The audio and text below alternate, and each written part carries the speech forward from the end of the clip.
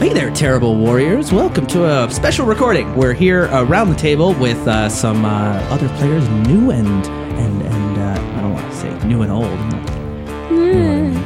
I'm Justin Eacock. I'm going to be your GM again for this campaign. Actually, this is a funny set. We were set up to record another game, and hopefully you have already heard that, and this is being recorded out of place, so I want to thank my players at the table for being so game. While we're here, my intention for November was to go back to re-releasing all of the interviews I have done at conventions throughout the year, including at Breakout and a few more I did at Gen Con. And maybe I still will. I don't know. Follow us on Twitter at Dice Warriors to find out what I'm now thinking of in November, because it's still September. And so here we are, though. While I was at Gen Con and I came up with the idea to do that Kickstarter special you listened to, rest in peace, Justin, I'm wiped out now. I was at Gen Con at the Magpie booth to show off a game called Zombie World, and you've heard me talk about it. If you are a Patreon supporter, you've already played this game. I've done this as part of our private game, and it worked out really well. It actually worked out really well with the Patreon players, because this game is also fully integrated into Roll20, which at the time this game kickstarted, it wasn't possible because of all the card mechanics. Roll20 didn't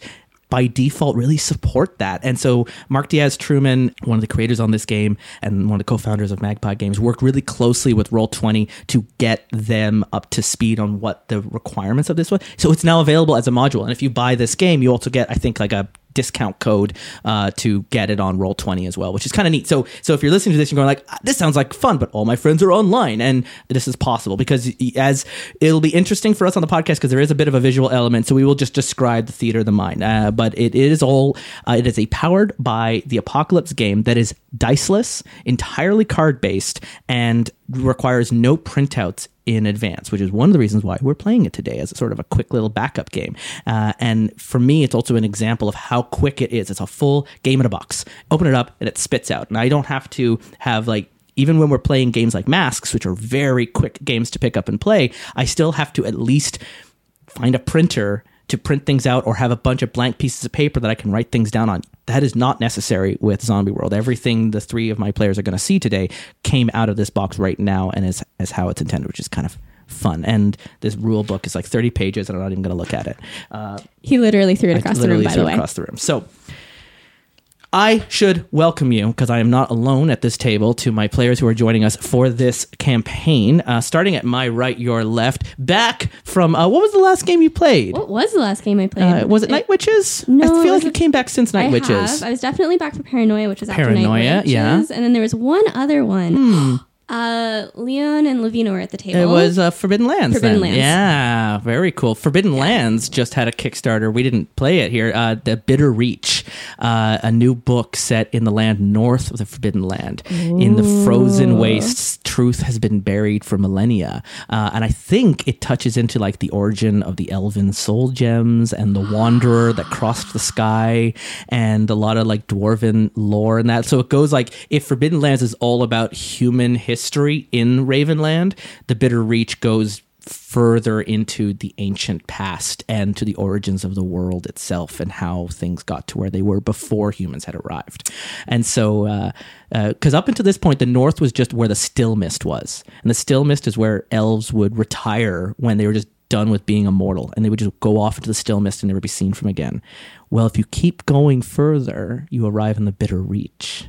And that's where that campaign takes. So that'd be so good. There's a very good chance, because I was a Kickstarter backer on that we're going to play that in the new year. So well then. It's just one of those, like, of all the games I would want to return to, that is one of them. So it's really good. And really they're fun. also the same rules of Forbidden Land is been adapted. The same group, Free League Games, are doing the Alien RPG. Based off of like the Ridley Scott Alien franchise. So it's That's like a thing. It's licensed. Yes. Yeah. All of our eyebrows raised on Yeah. that. So you remember Significantly. in Forbidden Lands, rolling the dice would like hurt your stats. Yeah. In Alien the RPG, they've changed it around where whenever you push a roll, you get more dice added permanently to your pool for the rest of the game. That is called stress die. And the more stress die you get, the more successful you'll become. You get more focused when you're stressed. If you ever roll a 1 on the stress die, you consult the panic chart. Now, at first, that's fine. You're not gonna panic really until you get an 11 or higher. And so if you only got 1 die, you can't get higher than 6. So that's cool. So you start getting stress die, and eventually the stress is going to get too much to handle, and you're going to start getting consequences on the stress on the panic table. Early on, it's going to be fine. Shaky hands, you freeze a moment, you drop something, you get a little fumbly, and that's whatever. But as you go further down that panic table, it starts to spread. Other players have to now make panic rolls because of your panic results. And then you start screaming, and then you start going things like "Game over, man! Game over!" and then the very bottom is you just are catatonic. And so it's a game that's really and if you've ever played the Battlestar Galactica board game, yes. So at the beginning, because Alien isn't just about fighting xenomorphs. It's about greed and corporate interference and other. So at the beginning of character creation, the GM assigns each player agendas that are secret, known only to those players. Some of those are like, you have a sister back home and you're sending half of your pay to her to pay for her medication and her like all the care she needs. So when the corporation says, if you don't do this job, you forfeit your shares in the company, you don't get paid. That's a big fucking deal to you. Mm-hmm. So you're going to make sure you are going to get paid. Or other players are like, one more job and you'll have your debt paid off. You'll be able to get your own ship, right? Some of them will be you're secretly an android working for the other corporation and no one knows that you're not actually a human. Or that you're not human. And so once you reveal that you're an android, all your stats go up and change, and you can hide the fact that you're an android up until the point that you bleed, because you bleed white. And so it's kind of fun. And then at the end of each act, the players secretly hand back their agenda to the GM. They say yes or no, did you meet it? You then get a token that you can then cash in on the next act for an automatic success. So there's a real carrot to that agenda, to if you can do it, I'm going to give you this like get out of jail free card. And then act 2, I give you an escalated agenda. All right, well, your sister's sick, you got to send your money back. Well, in act 2, things are going to hell. There's no chance you're going to get money. So now you're going to take as much valuables as you can and get out of here. It doesn't matter who you leave behind. Oh, wow. Right, and so it escalates until the third act, and then that's when like everything is hitting the fan. And as players die, the GM is encouraged to like introduce other characters that are in cryostasis or another ship, or people that like you find new in the air vent. So now someone's going to play the kid that you have found, and so you play over, because by the time you get to the end of the third act, there really should only be like one person left alive, right? And so that person's going to be, our Ripley making it out as the rest of the players are sitting around just watching the final bit of this horror. So that's very exciting. Anyway, that's not what we're playing today, but that's getting us into it, because we are playing a horror genre. But yeah, that was kind of fun. So welcome back, Joe. Thank you. Nice to see you. Good to be here again. Back from Star Trek, from the Living Campaign. That's right. Not playing a Star Trek game. Well, I mean, I'm still going to play this like a Star Trek character, probably. I just won't be able to beam out at the other end of this. No.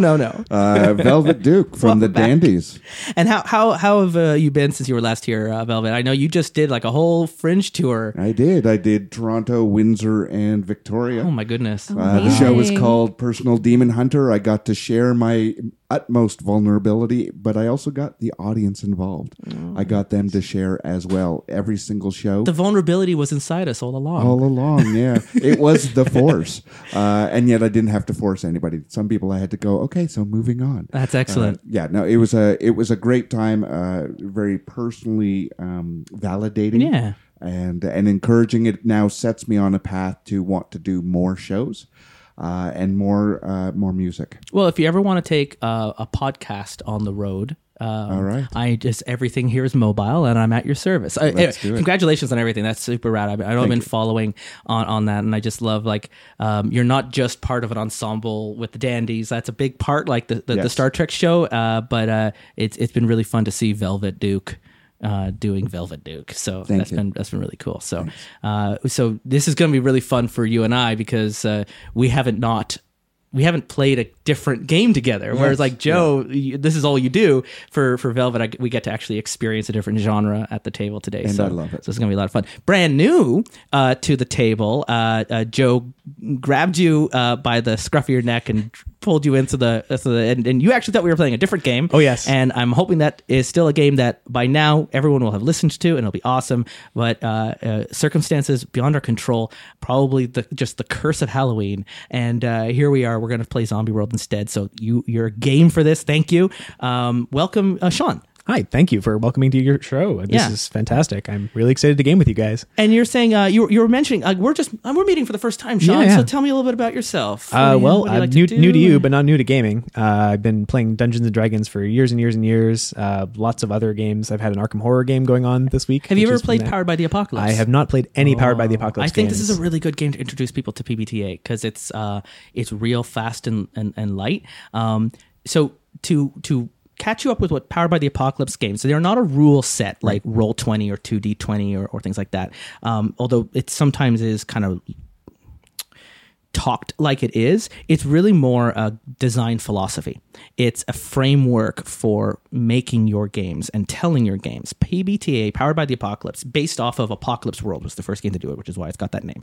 Are games that are the rules are very player forward facing. As a GM, you will see, have nothing in front of me. All this stuff is actually just materials for the players. There's nothing here for the GM. The GM is playing off of answers that the players are creating as we go. And I'm going to have to grab a pencil and a notepad so I can keep track of these things. But that's kind of all. There's no preparation done in advance. Some PBTA games require a little bit of preparation in advance, like Dungeon World and Masks, and to a degree. But even then, you have to remain open on what the players are presenting to you. They're very collaborative story games, where in a game like Pathfinder or Shadowrun or Dungeons and Dragons, they lend themselves to more combat simulation with room for role-playing, but the combat is a real pillar of that game. There is combat in this game, but it's going to be handled on a macro scale. It's much more chaotic in a PBTA game. Things move a little out of control, and that's kind of the point. We're in this car going down the hill and the brakes don't work. And so PBTA games... interesting talking to one of the creators of this game. They're working on another one called Armored Society, and they've decided not to do PBTA for the first time in Magpie's games for a long time because they're looking for something a little more granular to be able to tell this slower, like dueling and combat that goes with this society that they're making. And so PBTA just didn't work for that because it was too out of control, where it really works in a game like Zombies or Urban Shadows or Monster Hearts, where you don't want to feel like you're ever totally in control of the situation. So the story kind of, I liked the creator of Monster Hearts put it as the game remains feral. It just sort of sits between the players in the middle of the table, and no one really has a say. In particular with this game, is Zombie World is diceless. It's entirely done with a deck of cards. And so I'm just going to deal them out right now in front of me. So we get a past deck, we get a present deck, and these are our character creation cards. And what's really fun is I've got this down to an art because I reset this like 1,000 times while I was working at Gen Con at the booth, is being, come right up. I was like your Barker and getting people together.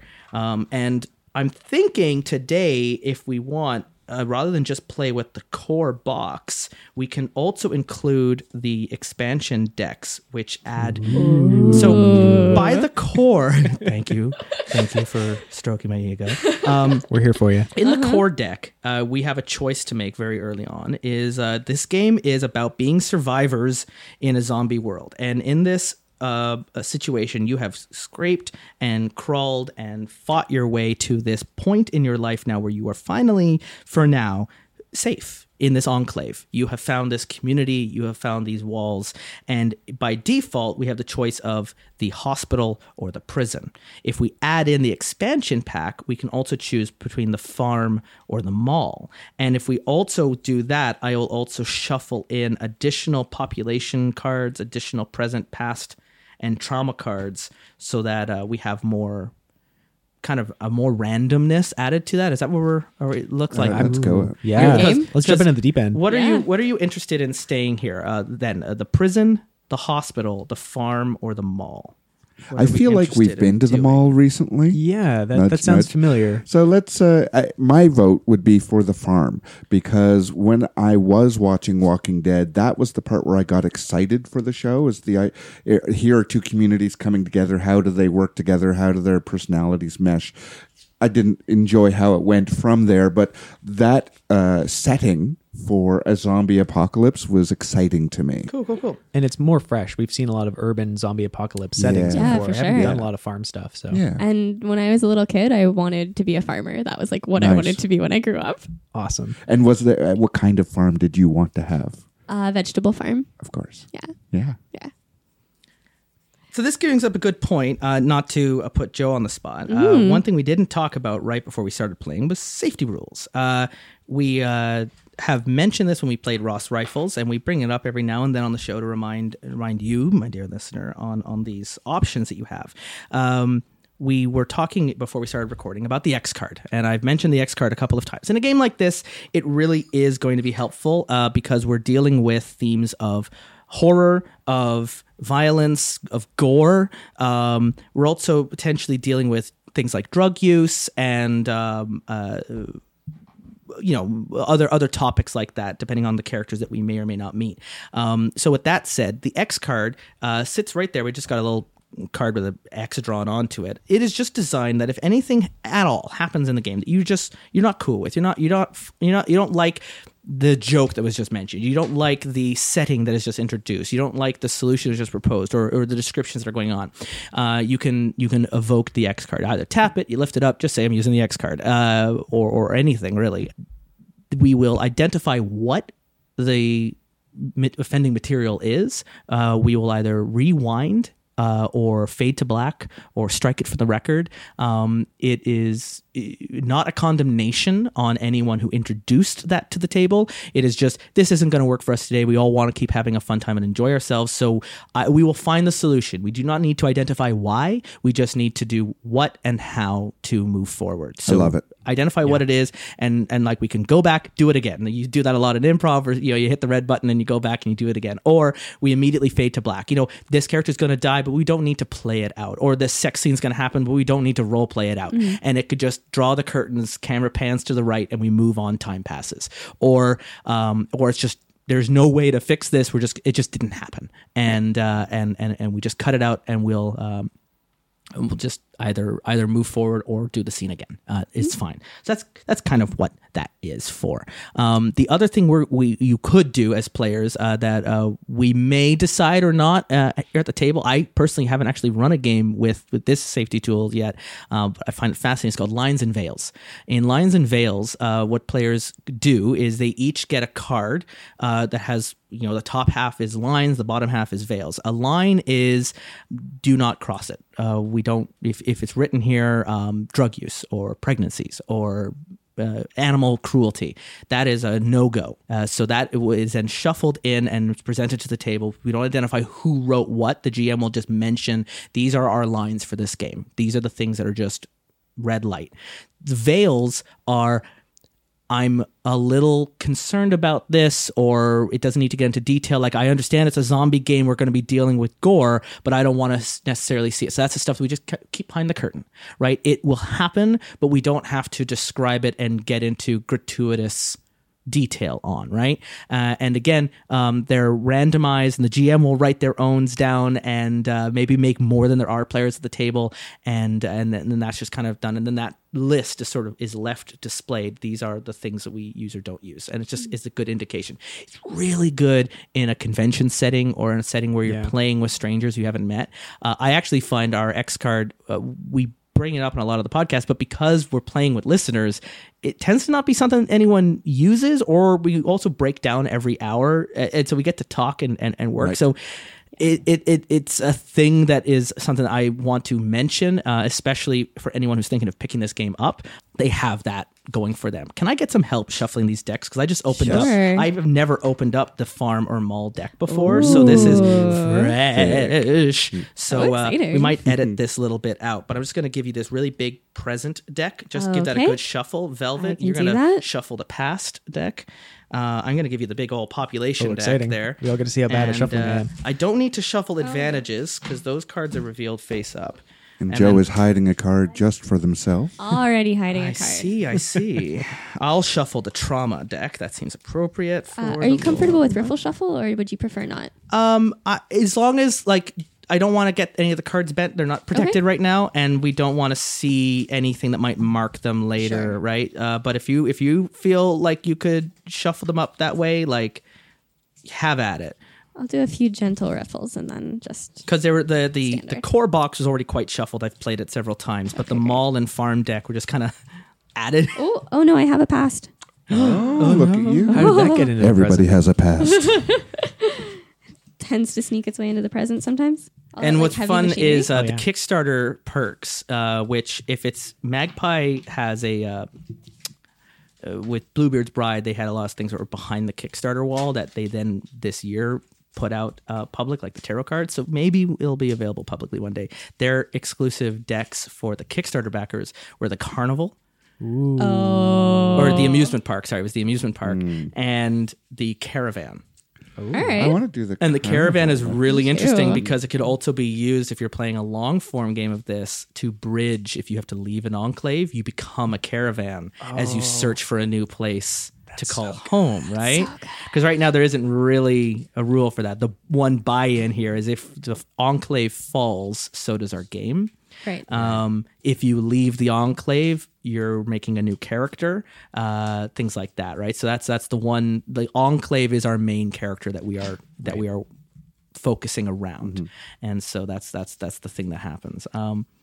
So What I like about the premise of this style of game is it's collaborative, which means it's us against the world. Yeah. As opposed yeah. to even as GM, I'm not even like, it's not antagonistic. I'm not Yeah. out to get you. Yeah. My role is to present problems, not solutions, and to just follow where your individual interests are taking us.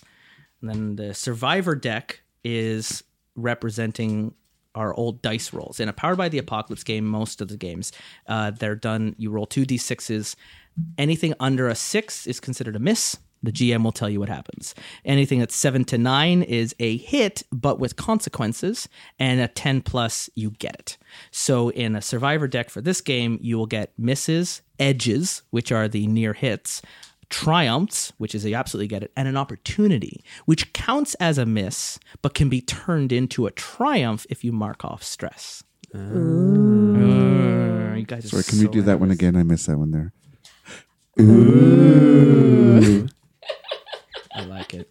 Thank you guys. You're the best. That's collaboration. I deck. will also say that you shouldn't cut out the deck shuffling moment because you could use that as ASMR. There was a moment where like I stopped just because I was enjoying the sound, the different shuffle sounds depending how close you were to me. All right, so the bite card is also like the Survivor deck, but if you think about it, if we were to put being bitten by a zombie to a dice roll, it might go very bad where everyone gets bit, or it might go very good where no one gets bit, and neither of those outcomes are good in a genre like this. We want someone. So the Survivor deck, which replaces our dice rolls for our hits, misses, and triumphs, is shuffled every single time after we use it.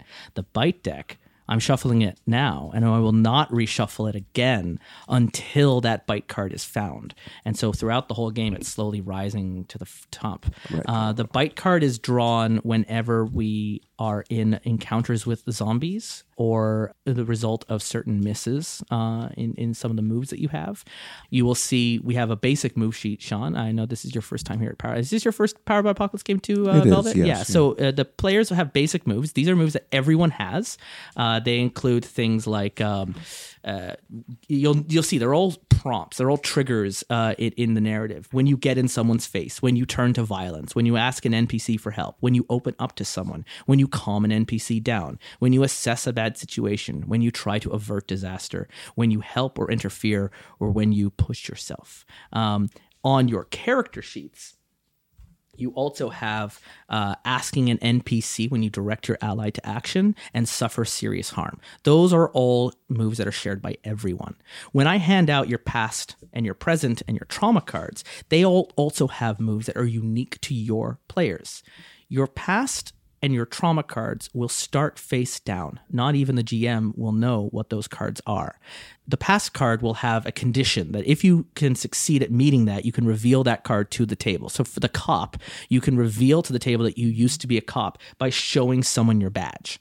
and then you flip that card up, you now get access to the cop move. Also, everyone knows you used to be a cop, so depending on the situation and the location we're at, that might be a good or a bad thing. Also, depending on the current role that you're playing.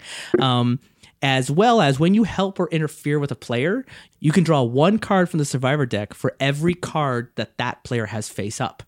So at the beginning of the game, you can only assist with one card. But by the end, if our trauma and our past cards have been revealed, you can draw 3 cards, right? So the more you know someone, the more you can help or interfere with them, right? Lovely. And the present card, you might not be able to choose who you used to be. Let me actually hand me those decks back. Let's do the character creation right now, and I will just reveal the rules in play.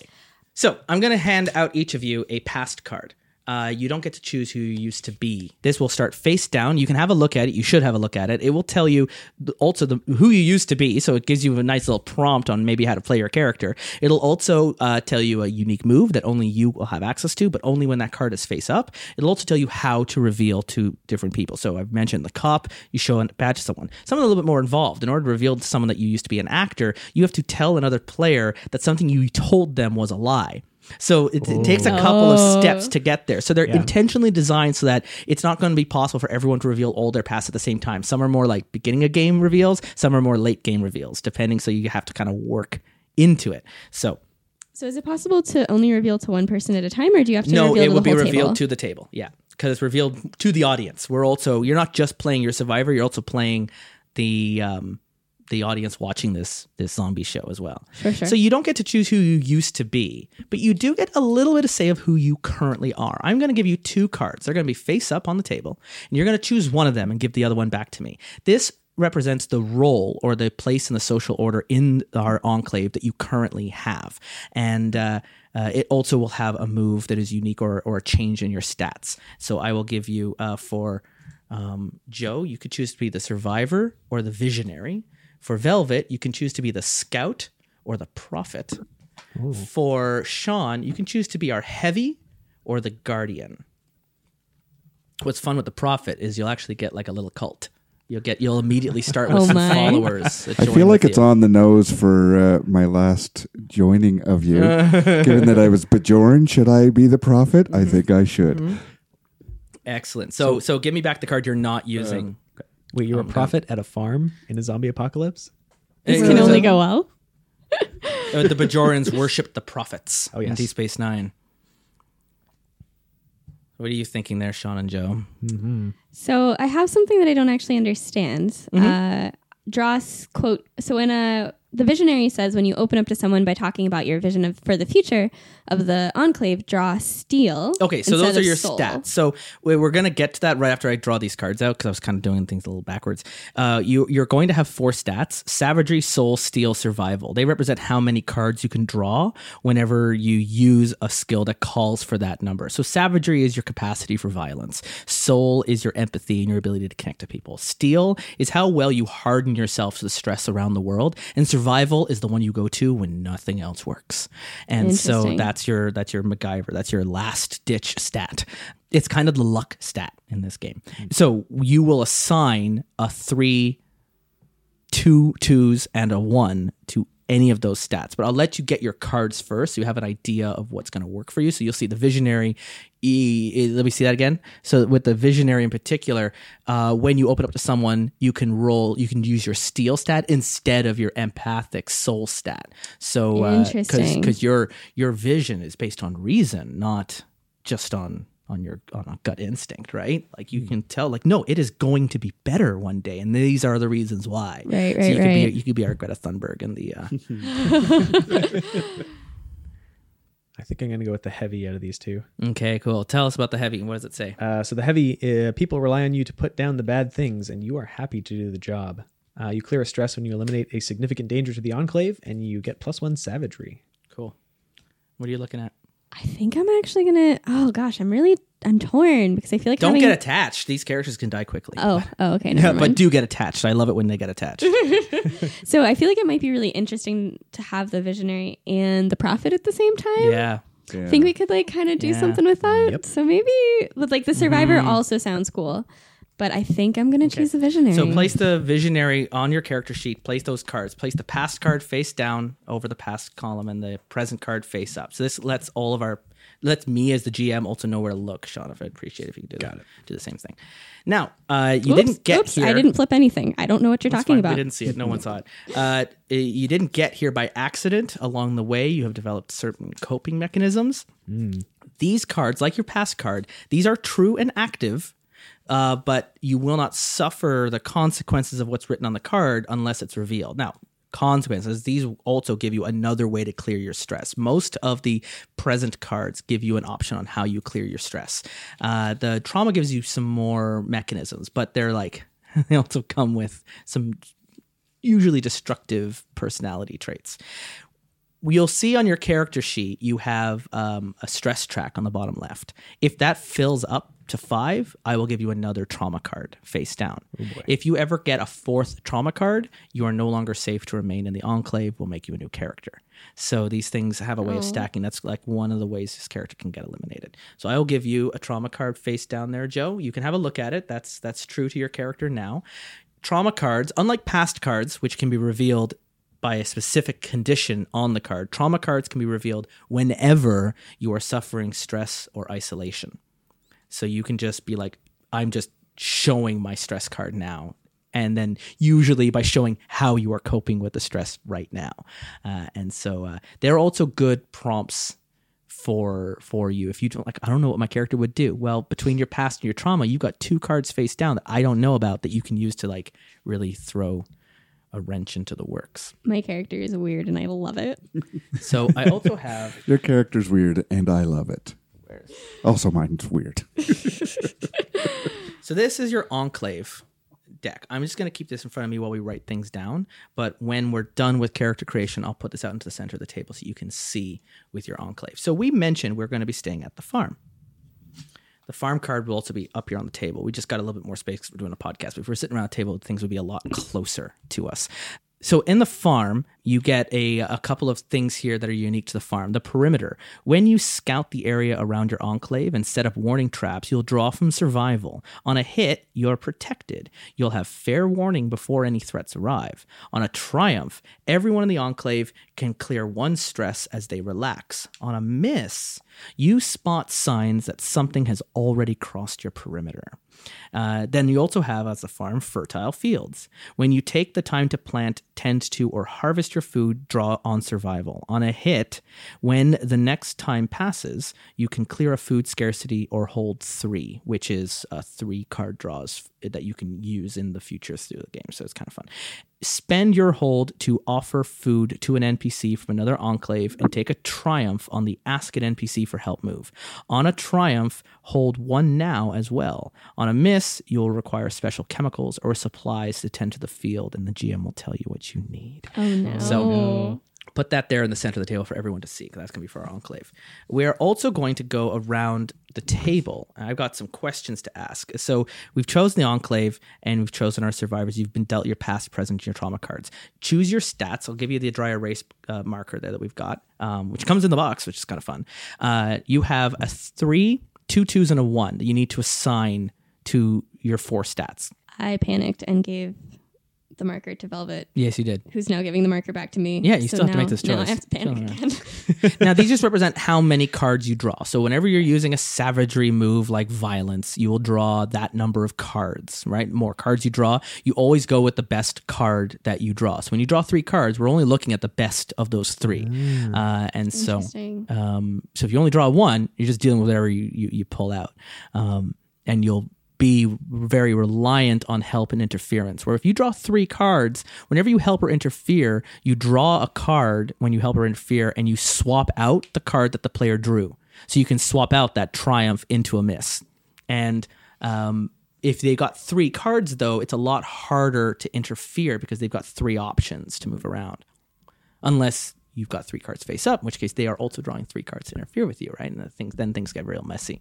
On the Enclave, I'm going to pass this thing around with the dry erase board. There's scarcities, things that we're low on, surroundings, what is around us right now, population, what lives in this farm, as well as advantages, which are from this deck of cards that will introduce some new special moves that can be used. Each player is going to pick 2 from this list. We'll just go around the table twice, and then you'll each just put a dot next to the one you want. It'll come back to me, and I'll make a note on my sheet of what these things were. So I'll give this to you, Joe, and Okay. we'll go around. So I just check. Sorry, I check. Just check off one from any of those lists. So Oh, by okay. default, we already have suburban comforts are a scarcity. Obviously, we're living out on the farm. Sure. We also, in this farm, we have a local farming family that's already here. So they're part of this enclave. They're part of our story. So then we get to add to that list with some more things. Okay, so I can check off one from any of the categories. All of these look so good. All right, I've made my choice. We are surrounded by a thick forest. Mm. I'm choosing that we have a water source. That sounds really helpful. Yeah. I'll find that in the advantage deck and describe Super it to you. useful. So a water source in particular is another card that's going to come out onto the table next to the farm card.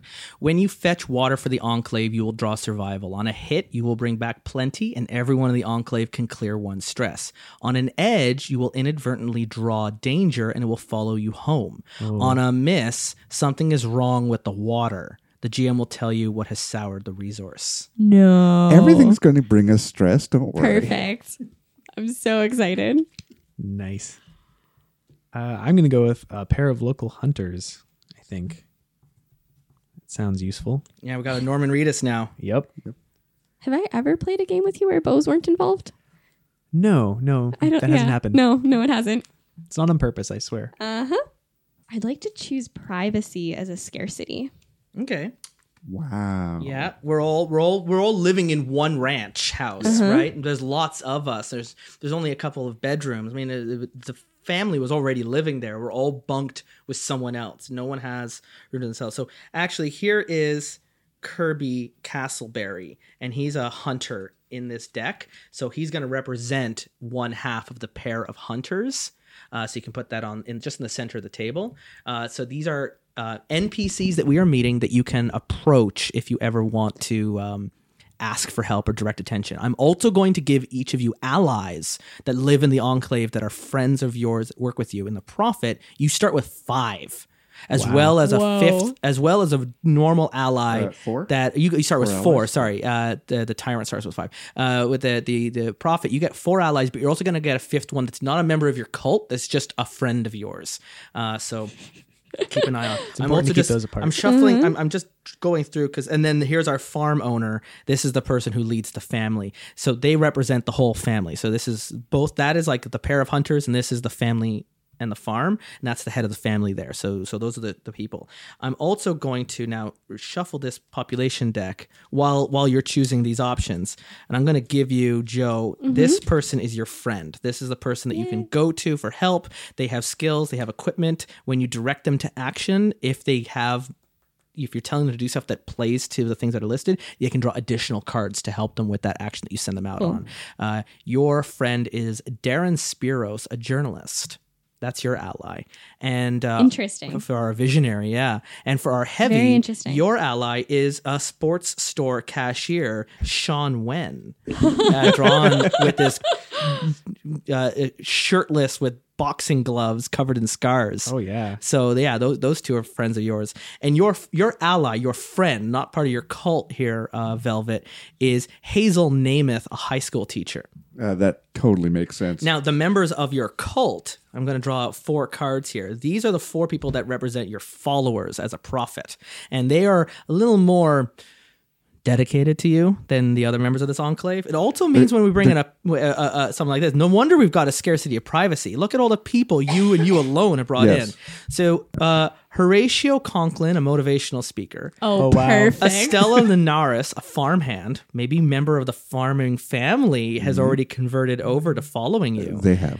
Tasha Fuller, the nurse, and Travis Conrad, the pharmacist. So I think you're also here to heal the people, aren't It's, you? in every single way. Yeah, you've got the medics on your side. You are all welcome. Yes, they're dedicated to me, not the Enclave. I mean, we will all help you, of course. If we join you. If you Yeah. join, of course. There's great incentive program.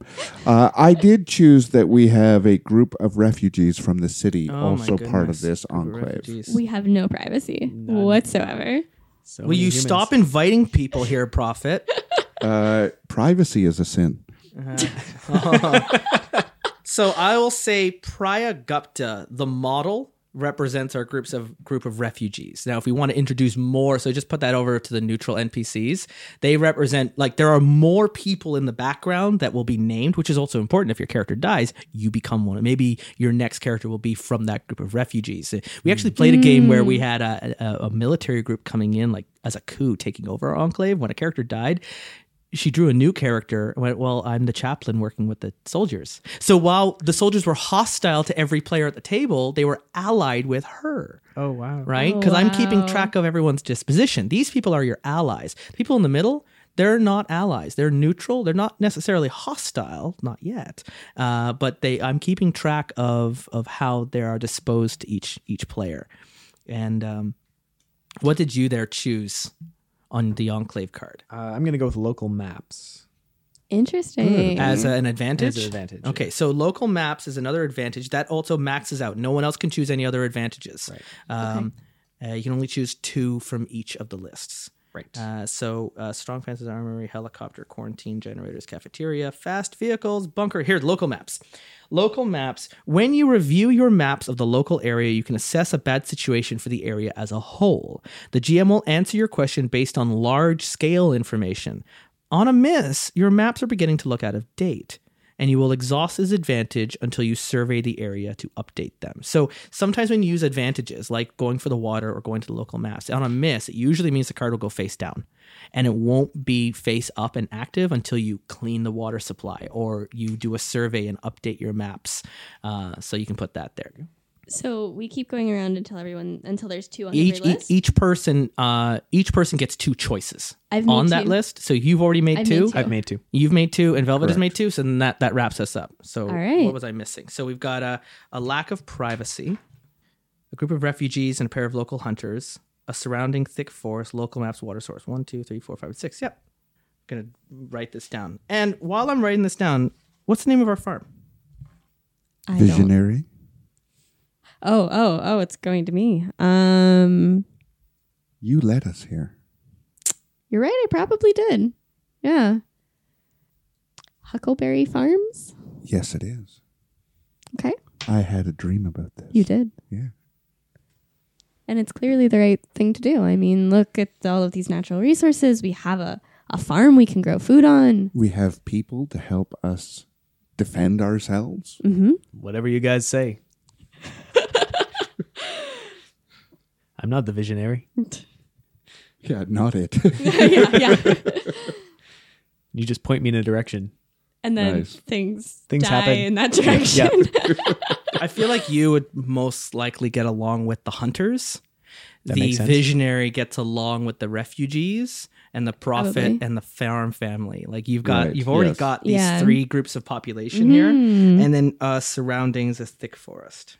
So in one hand, we've got a lack of privacy, which you could work to like build. You know, if you find the wood and start chopping trees and you start building other homes and cabins and stuff for people around the farm, because it's a little bit like M. Night Shyamalan's Village, where we're away from the shit of the world on this farm, right? We've got this big surrounding area around that. We got this perimeter that we can work towards. And Huckleberry, is that what you're calling it? Yes. Yes. Now, is it Barry? Was the person who originally owned it is it the Berry family? Or is it berry like the fruit? I spelt it like the fruit. So Yeah. Let's Put it go with the fruit. So we'll keep that Yeah. there on the table in front for you to track. With that, I have given you all an ally. You've all got your stats. Now, each of you are just going to introduce yourselves because I got one last thing and then we're done character creation. So give yourself a name and introduce yourself to the Enclave. And then I'm going to draw out relationship questions that each player, you're each going to get one for the people at you. So you'll have a relationship with each other. Mm. So who are you, Joe? I am Sarah Davos. Mhm.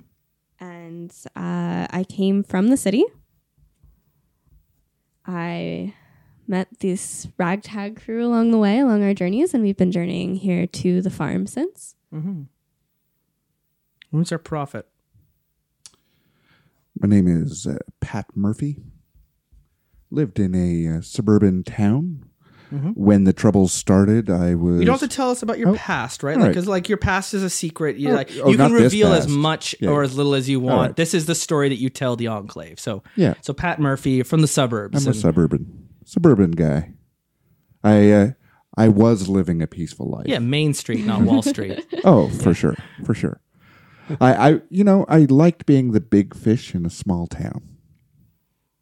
Nice. Well, this is certainly a small Tell us town. about for- the heavy. So the heavy is Jimmy Shane. I used to be, I lived downtown.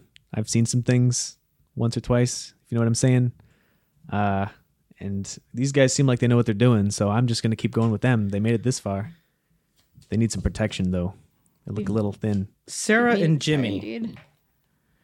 The two of you had a relationship well before Z-Day. Why is it strained and distant now? Now, relationship is entirely up to the two of you how you want to Sure. define that, but the two of you know each other well before Z-Day. Why is it strained and distant now, the heavy and the visionary?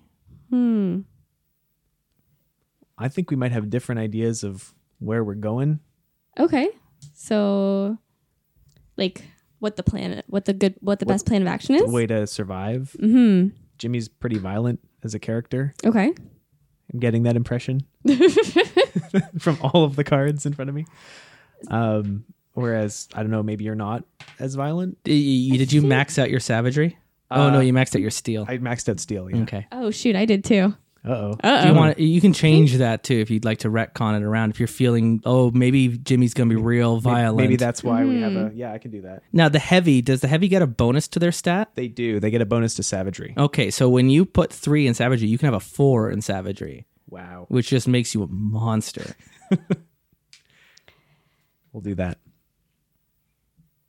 So, but like, how did we know each other before? yeah. You don't have to answer that. It just says that Okay. you used you can if you want, but Okay. the question is why is your Well, relationship why? strained and distant Oh, now? I see. Because Sorry, I don't want to misunderstood. force you to reveal Right. who you used to be. Right. Now, because the two of you have passed, I would allow you to share your past cards with each other if you wanted to, Okay. without the knowledge of the rest of the table, or it would just be retconned when the card where you can Right. be like, oh, well, that's why we're. Sure. That's why we It used to might- be friends. For my card, it might make more sense if we shared. I'm okay with sharing. Yeah. That could... Oh my goodness, this is perfect. Yeah, that's why I was like, okay, yeah. All right. Wow. This wow. couldn't be better. Okay, so now you know why you used to be friends. Yes. But now you know why you're distant and strained now. I think we didn't necessarily intend to be traveling together. No, not at all. Like, Yeah. we thought we'd end up in different places, and Yeah. we got stuck together. Yeah, And we have- I was never supposed to see you again. Yeah. Yeah. And we have substantial disagreements in how we should be proceeding. Yes, yes, we do. Meanwhile, back to Jimmy and Pat. The two of you protected each other from a dangerous member of the Enclave. Who is it, and what happened to them? A dangerous member of the Enclave. So that'd be like our... It could be Sarah. It could be a player a character that's already been introduced on the table here between either our journalist or our store clerk or the members of the cult or any of the neutrals in the middle. Or it could be a new character you introduce right now. But what I'm really interested in is what happened to them when you protected each other from a dangerous member of the Enclave. So I like the idea of it being one of the hunters, because that means that there's going to always be this tension that's present. It doesn't matter to me which one would you prefer, Kirby or Sandy? Indifferent. I think Sandy's Sandy's the refugees, right? No, she's Or the farmhouse, right? farmhouse, right? Yeah, he represents two. Kirby different- represents the farm. Sorry, I thought Kirby represented the hunters. Kirby represents the hunter. Yeah, one of them's a hunter, one of them's the farm head, and the other's the model. Yeah. Yeah, and they're Alright. just on the far end of the table, so I can't see them all from here. So let's just say Kirby, because he's on the Kirby's- table. So you saved my life because I tried to convert Kirby, He wasn't having it. and he will kill me for a loan. Ooh. Oh. But you're protecting But I'm me. and he does not want to mess with me. He just spends Right. his time out in the forests hunting the deer and bringing back rabbits, keeping people fed, but don't you come near me, snake oil charlatan. Right. Yeah, Is that cool? Yeah, I like that. Interesting. I wonder if Kirby, Is that because too we've pushed? got one member. No, I like it. We got one member of the farm family in your group of. He was betrothed too. Yeah, because that could have also have meant maybe the head of the farm might not necessarily be feeling neutral towards you. Oh, sure. Instead of the hunter, it could have been the farm head. Is like, you got my daughter in a cult, Yes. and Yes, I And did. you're using my farm. you're all living in the barn, and the barn's been like turned into your temple, and the farm head is like, what are you doing? The Lord's work. And so is it the hunter that was violent, or was it Sandy the? Let's say Farm. Sandy. I like that. I think that's a stronger push. And there's like a line in the property. You don't come onto the ranch house. He doesn't go onto the barn. But it's also another reason also why hasn't there's no seen- privacy. He also hasn't seen his daughter in like 2 months Right. because it's she's all up with whatever it is you're And if selling. he tries to come near, I'm there, saying nope, you can't come in the barn. And so you're not necessarily a follower of the prophet, but you could be if you wanted, but you're definitely their protection. You're like, I'm the you're muscle. you're Yeah. you're, Heavy. you're You're the the- clo- you yeah, are you're the you're the heavy. closest thing Yeah. we've got to like enclave security. yeah. Yeah. All right. Me and my buddy Sean. Jesus. All right. And then last but not least, Pat and Sarah. Yes. The two of you have an intimate relationship. Why are you keeping it hidden? Interesting. No one would have seen it coming. Uh, Why are we keeping it hidden? why are we keeping it hidden? I mean, what would your followers think? Do you even believe the things you tell them?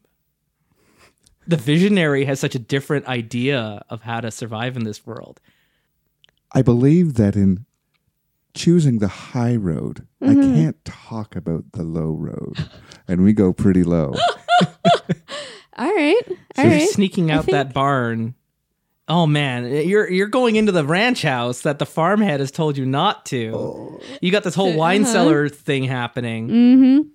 And I think from my perspective, like, I don't necessarily want people to know about it because I want to be able to have The objectivity of the being, objectivity. like, Exactly. like, Right? you're not a Yes. visionary. You're just another fucking convert to this like Yeah. fucking Yeah. new age shit. Yep. Like, whatever. Like, is there an honorific title that they call you as their prophet? Like Your Holiness or Master, I want to say, I just want to say minister. Minister, The Minister. minister. Yeah, Yeah, I or like Father that. Pat. Father Pat. Father yeah. Pat. Yeah. Like that. That's Yeah. it's made even more problematic because of Yes. the actual father Yes. who wants to Oh. get his kid back from your cult, straight up cult that's Right. happening. Look, it's not a cult. People can leave anytime they want to be a zombie. What? I mean, that's just what Passage kind to of true happens. freedom. There is Fool a Zombie is one of the moves. We'll Nice. reveal to that when that happens. All right. So that is our setup. That's character creation on Zombie World done and completed. We now have our allies. We have our interconnected relationships. We now know about the things that are happening at Huckleberry Farm. We know about the prophet and their cult, the security that they've conscripted from the heavy, the hidden relationship that the prophet has with the visionary who can't get along with the heavy because of their complicated ideas of what the future of this farm will be. Meanwhile, there are other people living in this farm. There is no room for all these people. There's a lack of privacy. There's this thick forest where the hunters are able to at least provide for food and provisions that come in. But with all that, I still have one last card. This is where we're going to end this episode. It's I draw from the fate deck to determine the first thing that happens. It's called Time Passes. 2 population members have gone missing. What? Oh no. Oh, I'm sorry. I should be surprised by that. I mean, oh no. And so with that, people in the ranch house is, it's the 2 hunters. They just haven't returned. They went out that morning and they haven't come back. And with that also means the food that you would be expecting, the things that keep people fed and safe and happy in this farm. And Kirby's one of the hunters, but the other hunter, the unnamed pair, is Sandy's son, the other member of the farm family. And he goes out there because he knows this area, he knows this farm, he knows this property. And Kirby and his son, want to give him a name? Chuck. Sure. Kirby and Chuck, they actually... Or Jack. Let's say I with was Jack. thinking Jack as well, I yeah. was say Kirby. D, and then Oh, we yeah, have fair Kirby enough. and Waddle Dee. So Kirby and Jack are the pair of hunters, and they are out, and they left in the morning, and it's sunset, and they haven't returned back, and they're out there in those woods, and those woods are not safe. They're infested, and Sandy's beside himself, and he's trying to get together a group to find his son and find this hunter. There are the members of the refugees from the city who are definitely worried and panicked. What are we going to do if we don't have any food and things going on? It's like, well, why don't we just go to Pat's barn? I bet he's keeping all the extra he's been squirreling away for rainy day. A bunch of survivalist apocalypse doomsday scenario freak heads. We're going to get the food off of them, and things are starting to get real tense when the three of you arrive into the center of this. And that's what we're going to come into in our first story episode next week here on Terrible Warriors, with the idyllic life of Huckleberry Farm is going to be tested, and that works out nicely. So for Terrible Warriors, I'm your GM, Justin Eacock, surrounded by our visionary of a better tomorrow, Sarah Davos, played by Joe Drummond.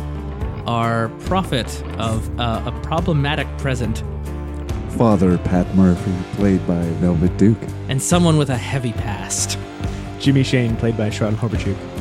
And we'll be back next week with the next episode of Zombie World. Until then, be good to each other. Bye. Bye. Bye.